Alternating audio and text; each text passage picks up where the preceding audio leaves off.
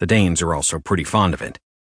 After World War I, however, Iceland gained independence from Denmark, freeing up its currency and thereby crippling its spending power.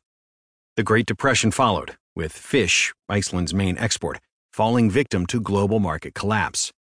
To counter this blow to the local economy, imports were restricted, especially in fields where Icelandic alternatives were available. The import of meat, dairy products, eggs, baked foods, candy, and many other things was prohibited, says Icelandic writer and historian Nanna Rögnvaldardóttir. There was a short period in the 1930s where you could only get apples and oranges if you had a doctor's prescription for them. When I was growing up in the 1960s, they were mostly a Christmas treat. The Second World War brought American soldiers to Iceland, and with them opportunities to sidestep these restrictions. The Yanks came bearing snacks, providing reprieve from the local fare. But as soon as the war ended, Iceland fell into a deep deficit and immediately doubled down on the restriction of foreign foods again. Fish exports were recovering from their slump, but a nervous Icelandic government limited what foreign funds brought in by these exports could be used for.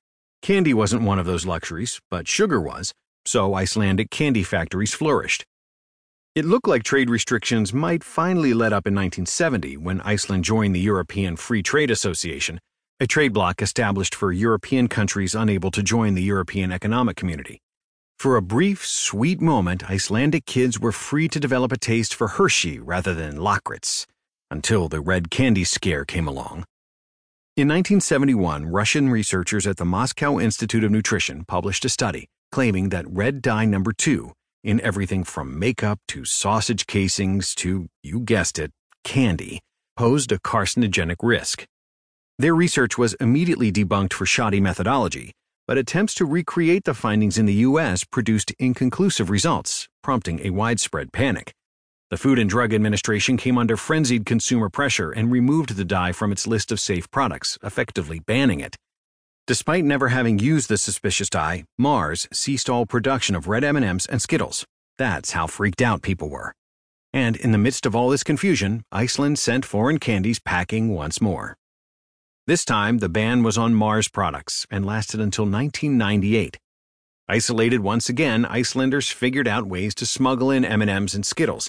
The country's largest supermarket chain once incurred a fine for selling 20,000 bags of M&Ms illegally. But aside from the occasional protest treat, this ban left Icelanders with another 22 years to cultivate their necessity-based love of all things licorice. It's been 20 years since the Mars ban was lifted, long enough for a generation of kids to grow up with a wide variety of international candy options.